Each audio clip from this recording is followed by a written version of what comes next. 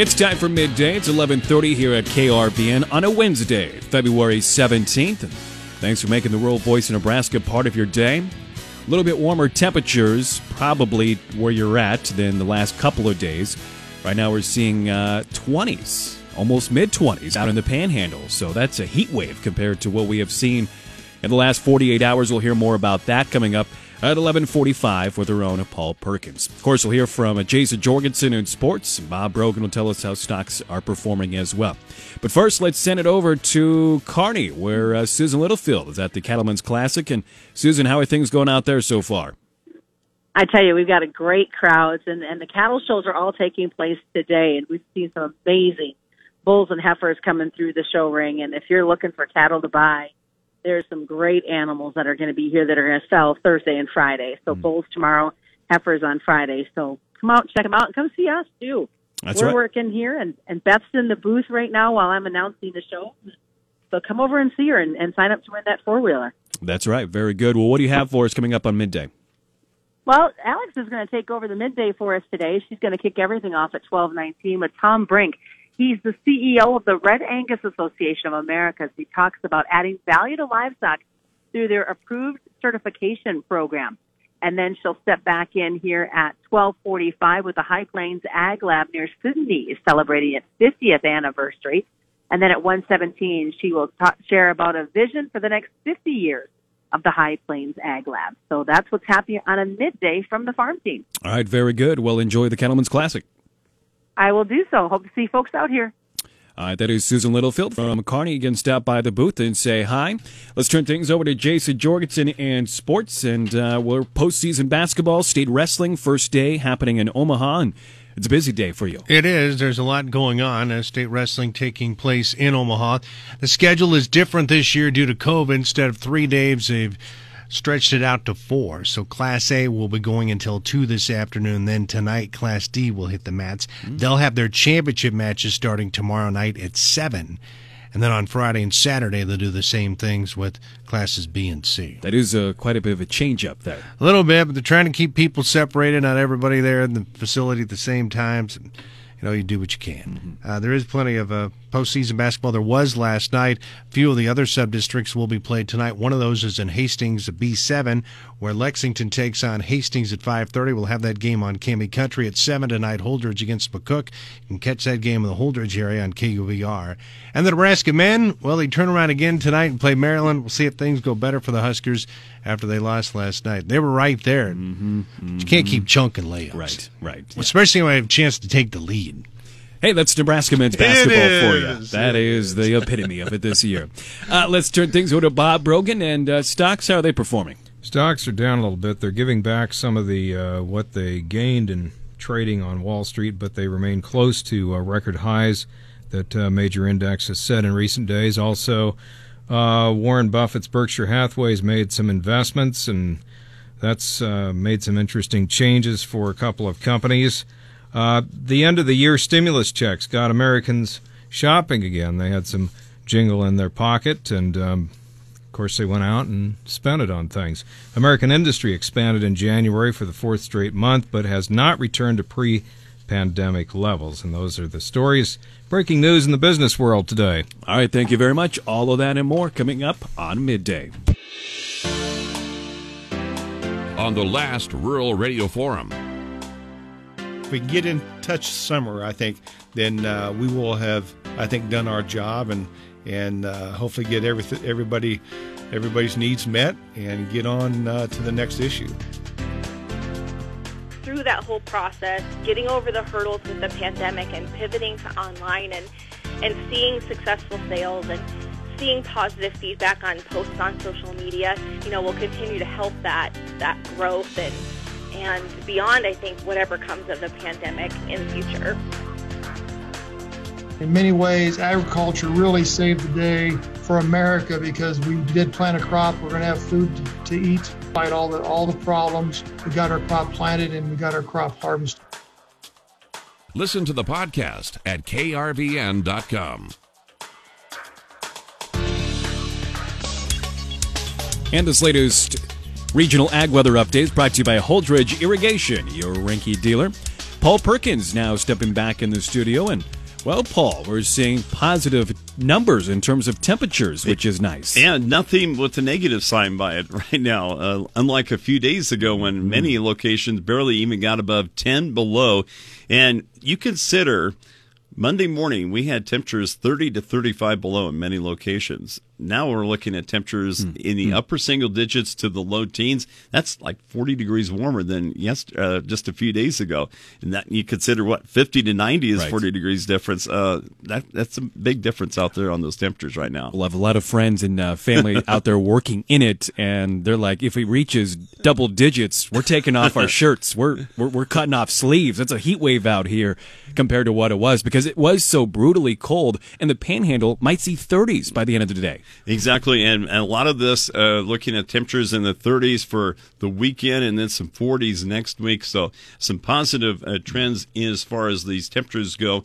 And the good thing about this time of year is that sun's a little bit more intense, where we did see some snow cover on Monday, even though it was bitterly cold, below normal, on the below zero on the temperatures.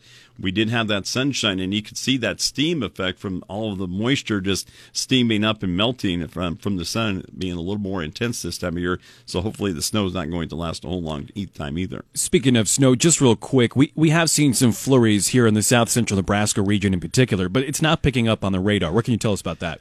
Yeah, just some scattered flurries across the area. Radar, unfortunately, unable to pick up some flurry activity, but we still have a little bit of light snow into eastern areas of Nebraska towards the Columbus area, and now just exiting out of Omaha. Could see a few flurries throughout the day today, but gradually we'll see a little more sunshine mixing with the clouds, so a mix of sun and clouds on the way for today. Sun and warmer temperatures. Everybody's craving that. It's slowly returning to the area. Once again, our temperatures pretty much in the upper single digits to the low teens right now, something that we haven't seen in quite a while. Slowly we're seeing the back of this cold snap being broken as a series of Pacific milder air systems push the colder Arctic air of high pressure to the east. With the mix of sun and clouds today, temperatures will be milder, but still about 25 to 30 degrees colder than normal. A weak low pressure trough over the Dakotas tonight will bring in some clouds. Some light snow or flurries may get squeezed out of the clouds in western areas of Nebraska, maybe as far east as west central Nebraska. Overnight lows tonight once again expected to dip down to around zero. And if those winds are there, feels like rainies could range from about 15 to 25 below, but not expecting anything as drastic as the wind chill warnings or problems that we were having earlier in the week. As high pressure builds onto the plains, temperatures will warm from 20 degrees below average for tomorrow to seasonal to slightly above average by early next week. There is a slight chance of some light snow for Saturday night with the quick passage of a low pressure trough. At most, accumulations will be around a trace and nothing like we've seen over the past couple of weekends. In the long-term forecast, Nebraska and Kansas temperatures the early half of next week look to be seasonal to slightly warmer than normal. Seasonal temperatures do take hold by next week through the first couple of days of next month. And that milder air might not last long. Something to watch. Some colder than normal air is quickly approaching from the west towards the first of the month next month. It will be mostly dry with below normal precipitation Monday through March 2nd for Nebraska and Kansas. Weather factors driving market trade include bitter cold weather easing in the southern plains and consistent rain in primary crop areas of Brazil and Argentina. Southern plains wheat areas are seeing rain today, and temperatures will trend warmer the rest of the week. Following this recent harsh cold, the focus will now turn back to concerns of drought. Western areas of the southern plains remain in drought and were largely bypassed by the wintry precipitation of the past couple of days. The eastern Midwest may see additional moderate to heavy snow late in the week. Otherwise, the Midwest and northern plains temperatures rising to above normal for next week. Across central and north Brazil, moderate to heavy rain will continue through the next week, bringing more disruption to the soybean harvest. Southern Brazil will be mainly dry or only have light rain, improving the harvest and double crop fieldwork conditions. The lack of rain, though, in southern Brazil, though, could be a concern for newly planted corn. Argentina's primary crop areas will have scattered rain the next 7 days, with most of the rain in the southern areas. Drier weather in northern Argentina will maintain variable crop conditions. And Australia's latest wheat crop estimate places the total production estimate at a record volume of more than 33 million metric tons, all due to some favorable rains in Australia. So we just got to kind of make it through today, maybe even tomorrow, and then by the weekend we'll see freezing. 32 degrees. Some thawing on the way. Finally getting above freezing and a lot more sunshine. This system moving through right now, still some persistent cloud cover, but gradually expecting some partly to mostly cloudy skies for today. Probably not going to be a totally sunny day. Better chances of sun for tomorrow. Well, we're seeing slow improvements. We'll take what we can get at this point. All right, for more weather, where can you find that at? Weather page, krvn.com.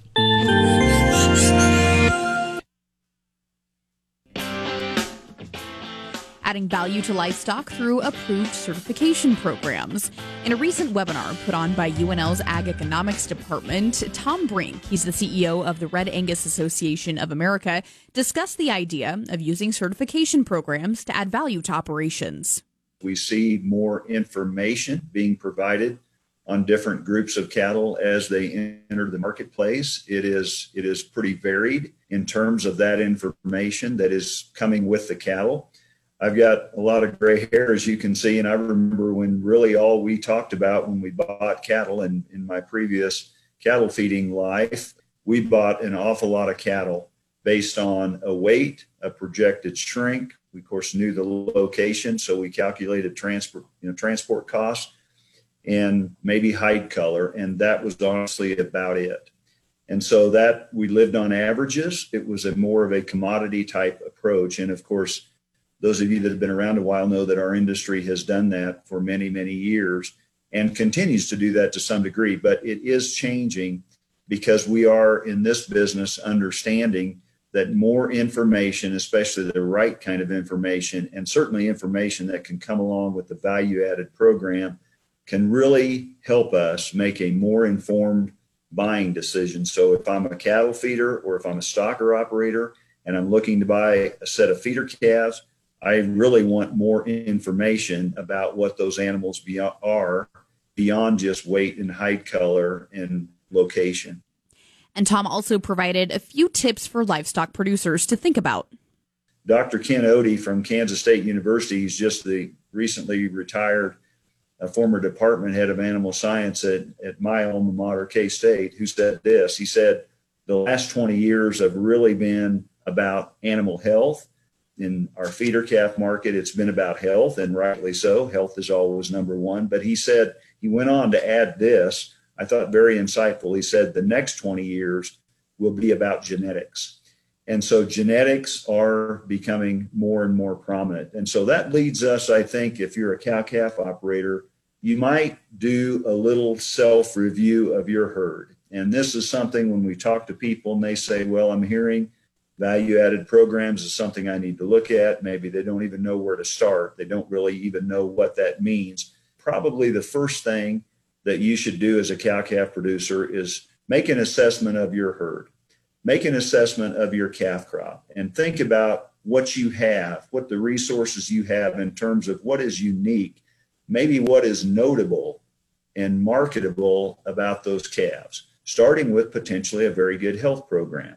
And some cattle sell, and when the description is written, whether they're selling through the auction market, a direct trade, on the video, whichever way they're selling, a detailed health program, treatments and treatment dates specific to that can add value. If you have a good health program, whether you actually go through a third-party verified program or not, that information can definitely add to the value of those calves because, again, the buyers want to know. They want to know what those calves have been treated with coming in. So what is the base in your herd from a value standpoint that you can build on? What is unique and positive about your calf crop? And then think about different types of value-added programs that you might plug into. And that again is Tom Brink. He's the CEO of the Red Angus Association of America in the recent UNL Ag Economics webinar.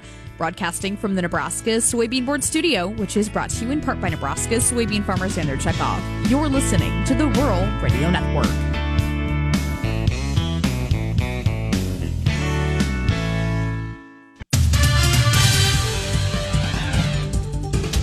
It's time for Midday Sports. Jason has stepped back in the studio, and well, it's been a busy day. We have obviously stayed wrestling down in Omaha, but finally we have found out that the Nebraska baseball has a schedule. Yeah, they will play a 44-game schedule, conference only, as announced by the Big Ten today. All 44 games will count as conference games. Also, this is a point of contention for people. The Big Ten announced there will be no Big Ten tournament, which Omaha was slated to host in May. Also, no non-conference games, which has people all worked up. Huskers open the season with 2 weekends at neutral sites. They'll open up Friday, March 5th down in Texas at Round Rock with a series against Purdue. And then the following week they head to Minneapolis, play a couple of games against Iowa and Ohio State at U.S. Bank Stadium. You know, it's interesting that they're not going to play any non-conference games or the tournament because it's not like they're not traveling around the country as it is.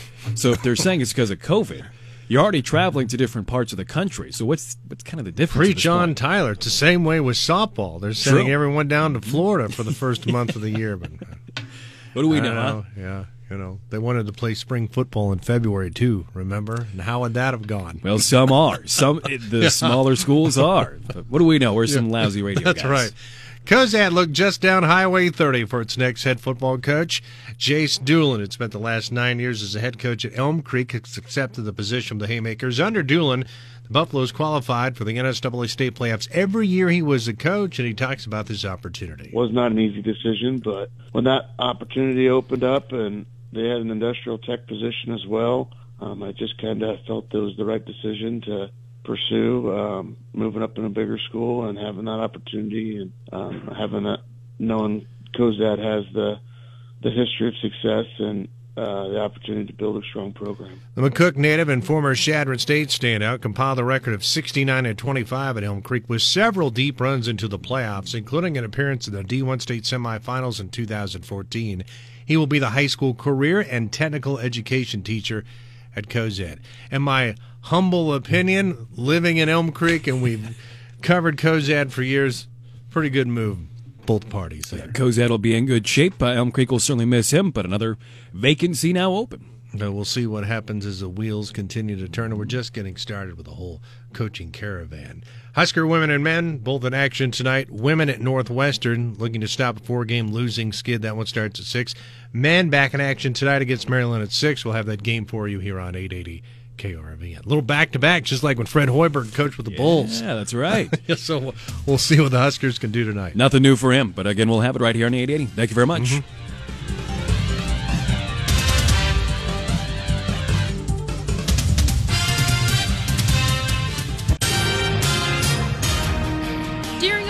This morning, Nebraska Public Power District updated media on its status on energy output. MPPD President and CEO Thomas Kent. From an MPPD status standpoint, we are currently generating about 2,640 megawatts, serving a firm load of about 1,800 megawatts. So that rest of that generation is supporting the region right now. That mix of about 2,640 megawatts, it's a little over 30% nuclear, almost 59% coal, about 8% oil and gas, about 2.3% wind, and a little bit of hydro and solar today. And today, all of our plants are available and running to serve load for our footprint. MPPD was planning to move to emergency level 3 at 9 a.m. this morning and continue rolling blackouts again, but they were able to keep a balanced load and stay at a level 2. Nebraska expects more than 60,000 doses of coronavirus vaccines to be available in the state this week. The State Department of Health and Human Services said it expects to receive 59,450 doses of the vaccines this week as officials continue to focus on vaccinating everyone 65 and older across Nebraska. It's not yet clear how many doses will be allocated this week to a new federal program that is distributing some virus shots through select pharmacies. Last week, that program received 5,700 doses of the vaccines.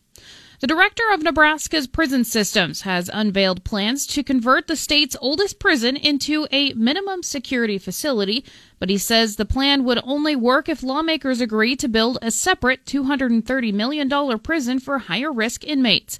Nebraska Department of Correctional Services Director Scott Frakes says the proposal to overhaul the Nebraska State Penitentiary in Lincoln is part of a larger effort to ease overcrowding in the state prisons. Some lawmakers have questioned the cost.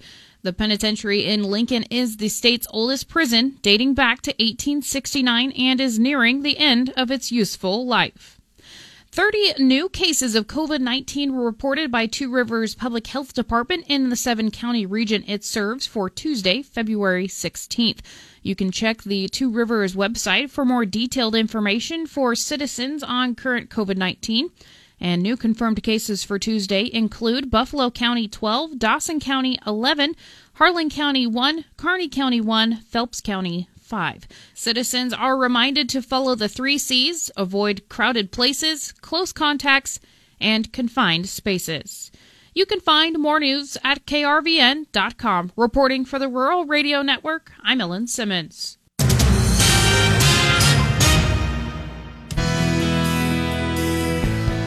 The High Plains Ag Lab in Sidney, Nebraska is celebrating its 50th anniversary, and today we're going to learn a little bit more with Leon Kriesel. He's the owner of Certified Seed in Gurley, Nebraska, and he also has played an important role in the development of the High Plains Ag Lab. Leon, thanks so much for taking time to be with us today. Glad to be here. So, Leon, before we came on air today, we were talking about the history of the High Plains Ag Lab, and it's certainly an interesting story. Tell us a little bit more about how it got started.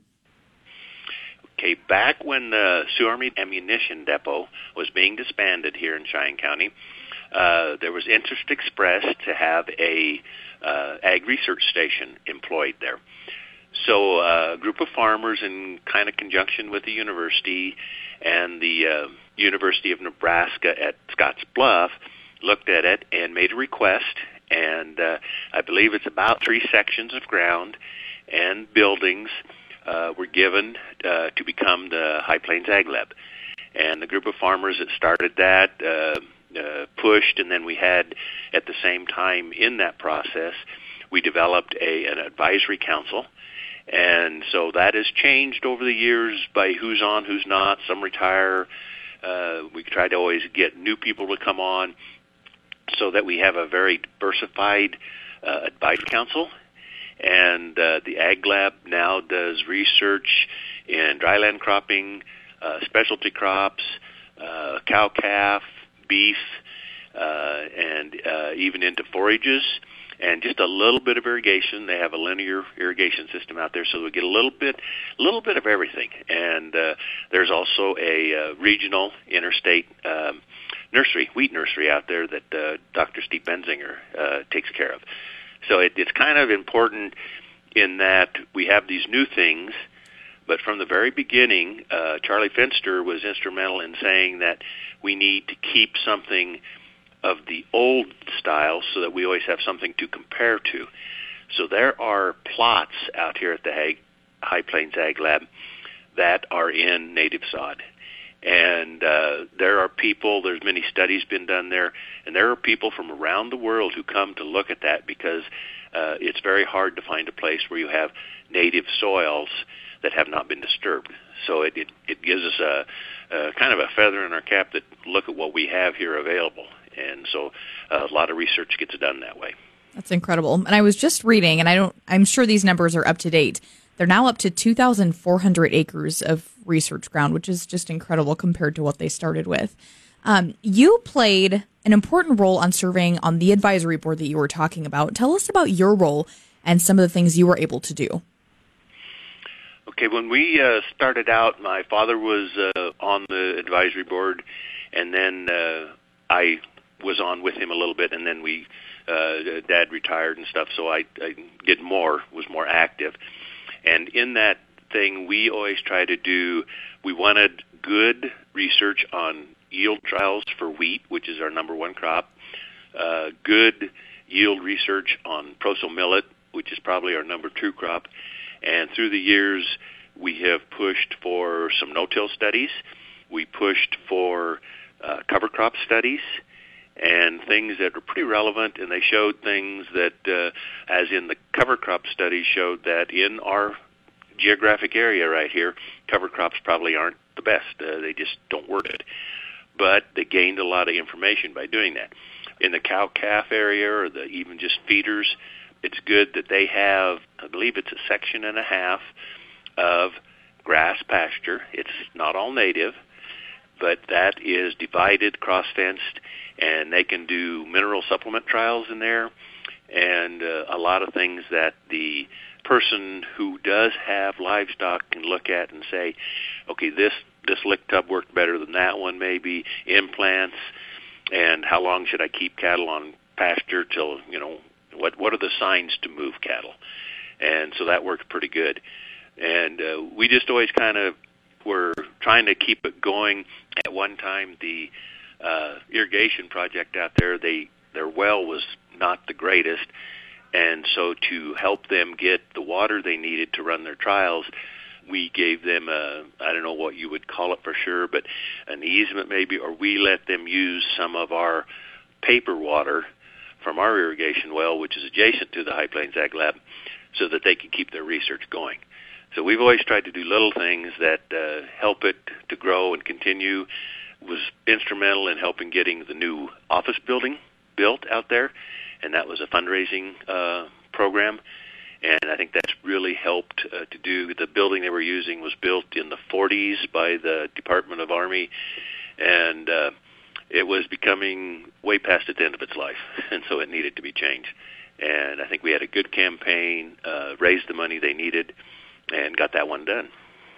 We're visiting with Leon Kriesel. He's played an important role in the High Plains Ag Lab that's celebrating its 50th anniversary. Leon, you've also served on some other boards. Tell me how that involvement has helped the development of the High Plains Ag Lab.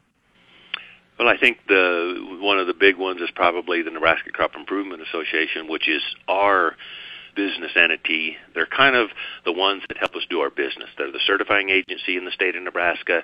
We belong. They inspect our crops. And with that, we try to always get the newer varieties in these test plots as soon as we can. And in close cooperation with Steve Benzinger, we always try to get the new ones in, so there might be just an experimental number that will be released in 2 years, and we can watch that. And we push for those types of things because we want that information available so people can make very good, educated choices in what they're going to grow. I'm maybe now considered from more of the old school, and the new school is coming in, and they've got a lot of ideas and, are bringing those forward. And we look at it all. We look at things that we think, yes, that is something that they maybe need to address out here. Well, Leon, that's a good place to end part one of our conversation. When we come back, we will be visiting about the future of the High Plains Ag Lab. Broadcasting from the Nebraska Soybean Board Studio, which is brought to you in part by Nebraska's soybean farmers and their checkoff. You're listening to the Rural Radio Network.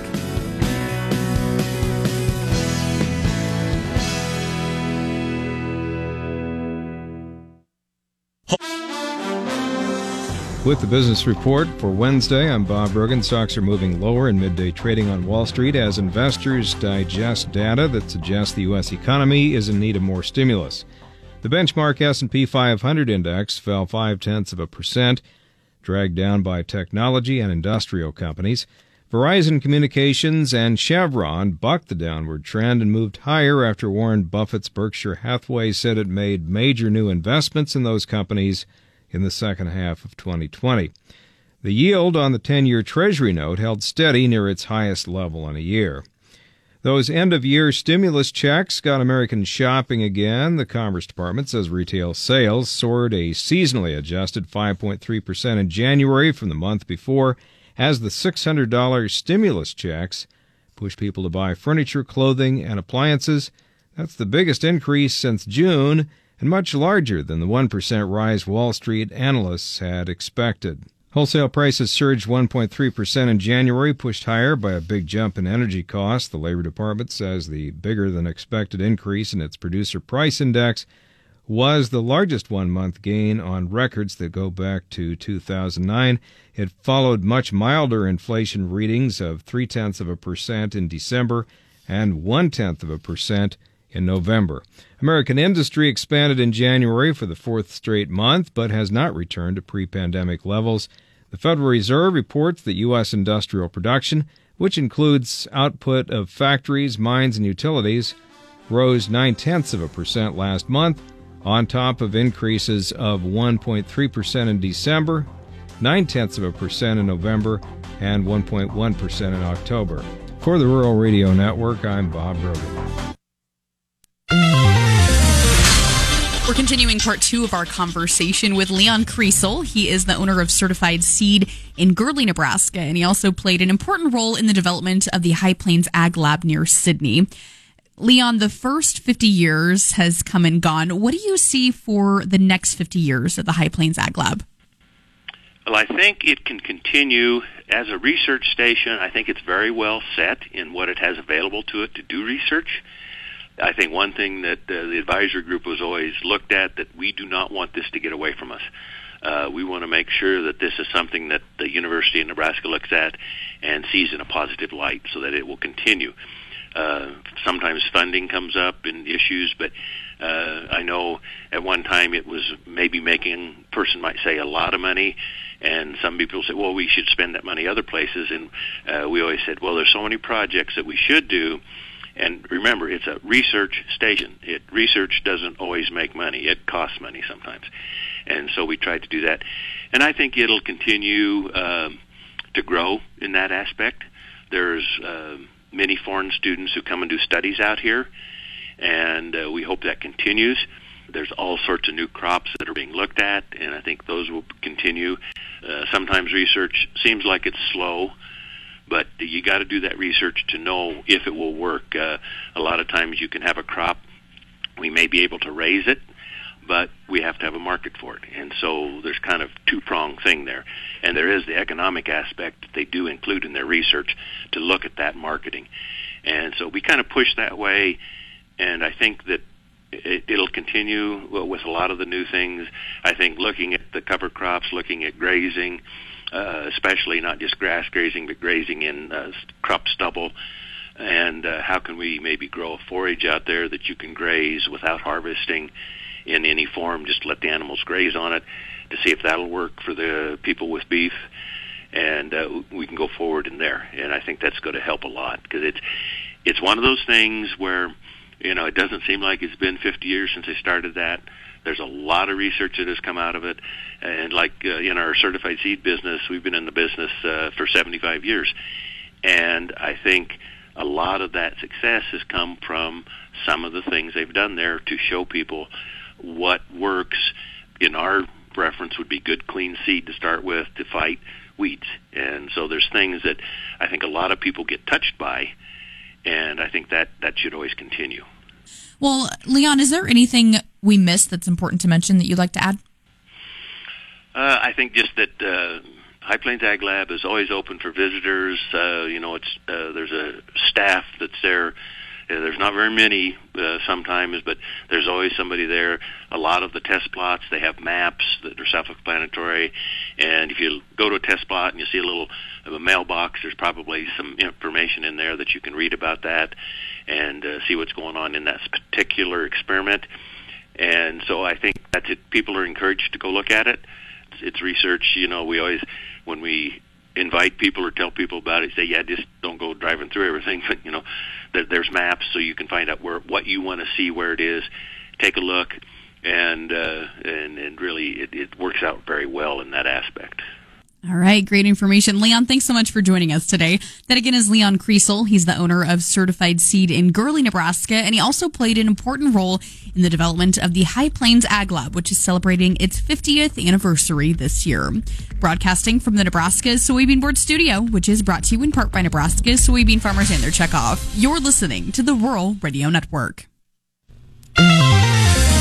Clay Patton on the Rural Radio Network. Let's talk to John Payne, Senior Marketing Analyst with Daniels Ag Marketing in Chicago, publisher of the newsletter This Week in Grain. And John, as I see corn come back around here at the close, it kind of seems like that rally at the late here was somewhat coinciding with the FOMC minutes. Do you think the Fed said something to spark movement back to the grains?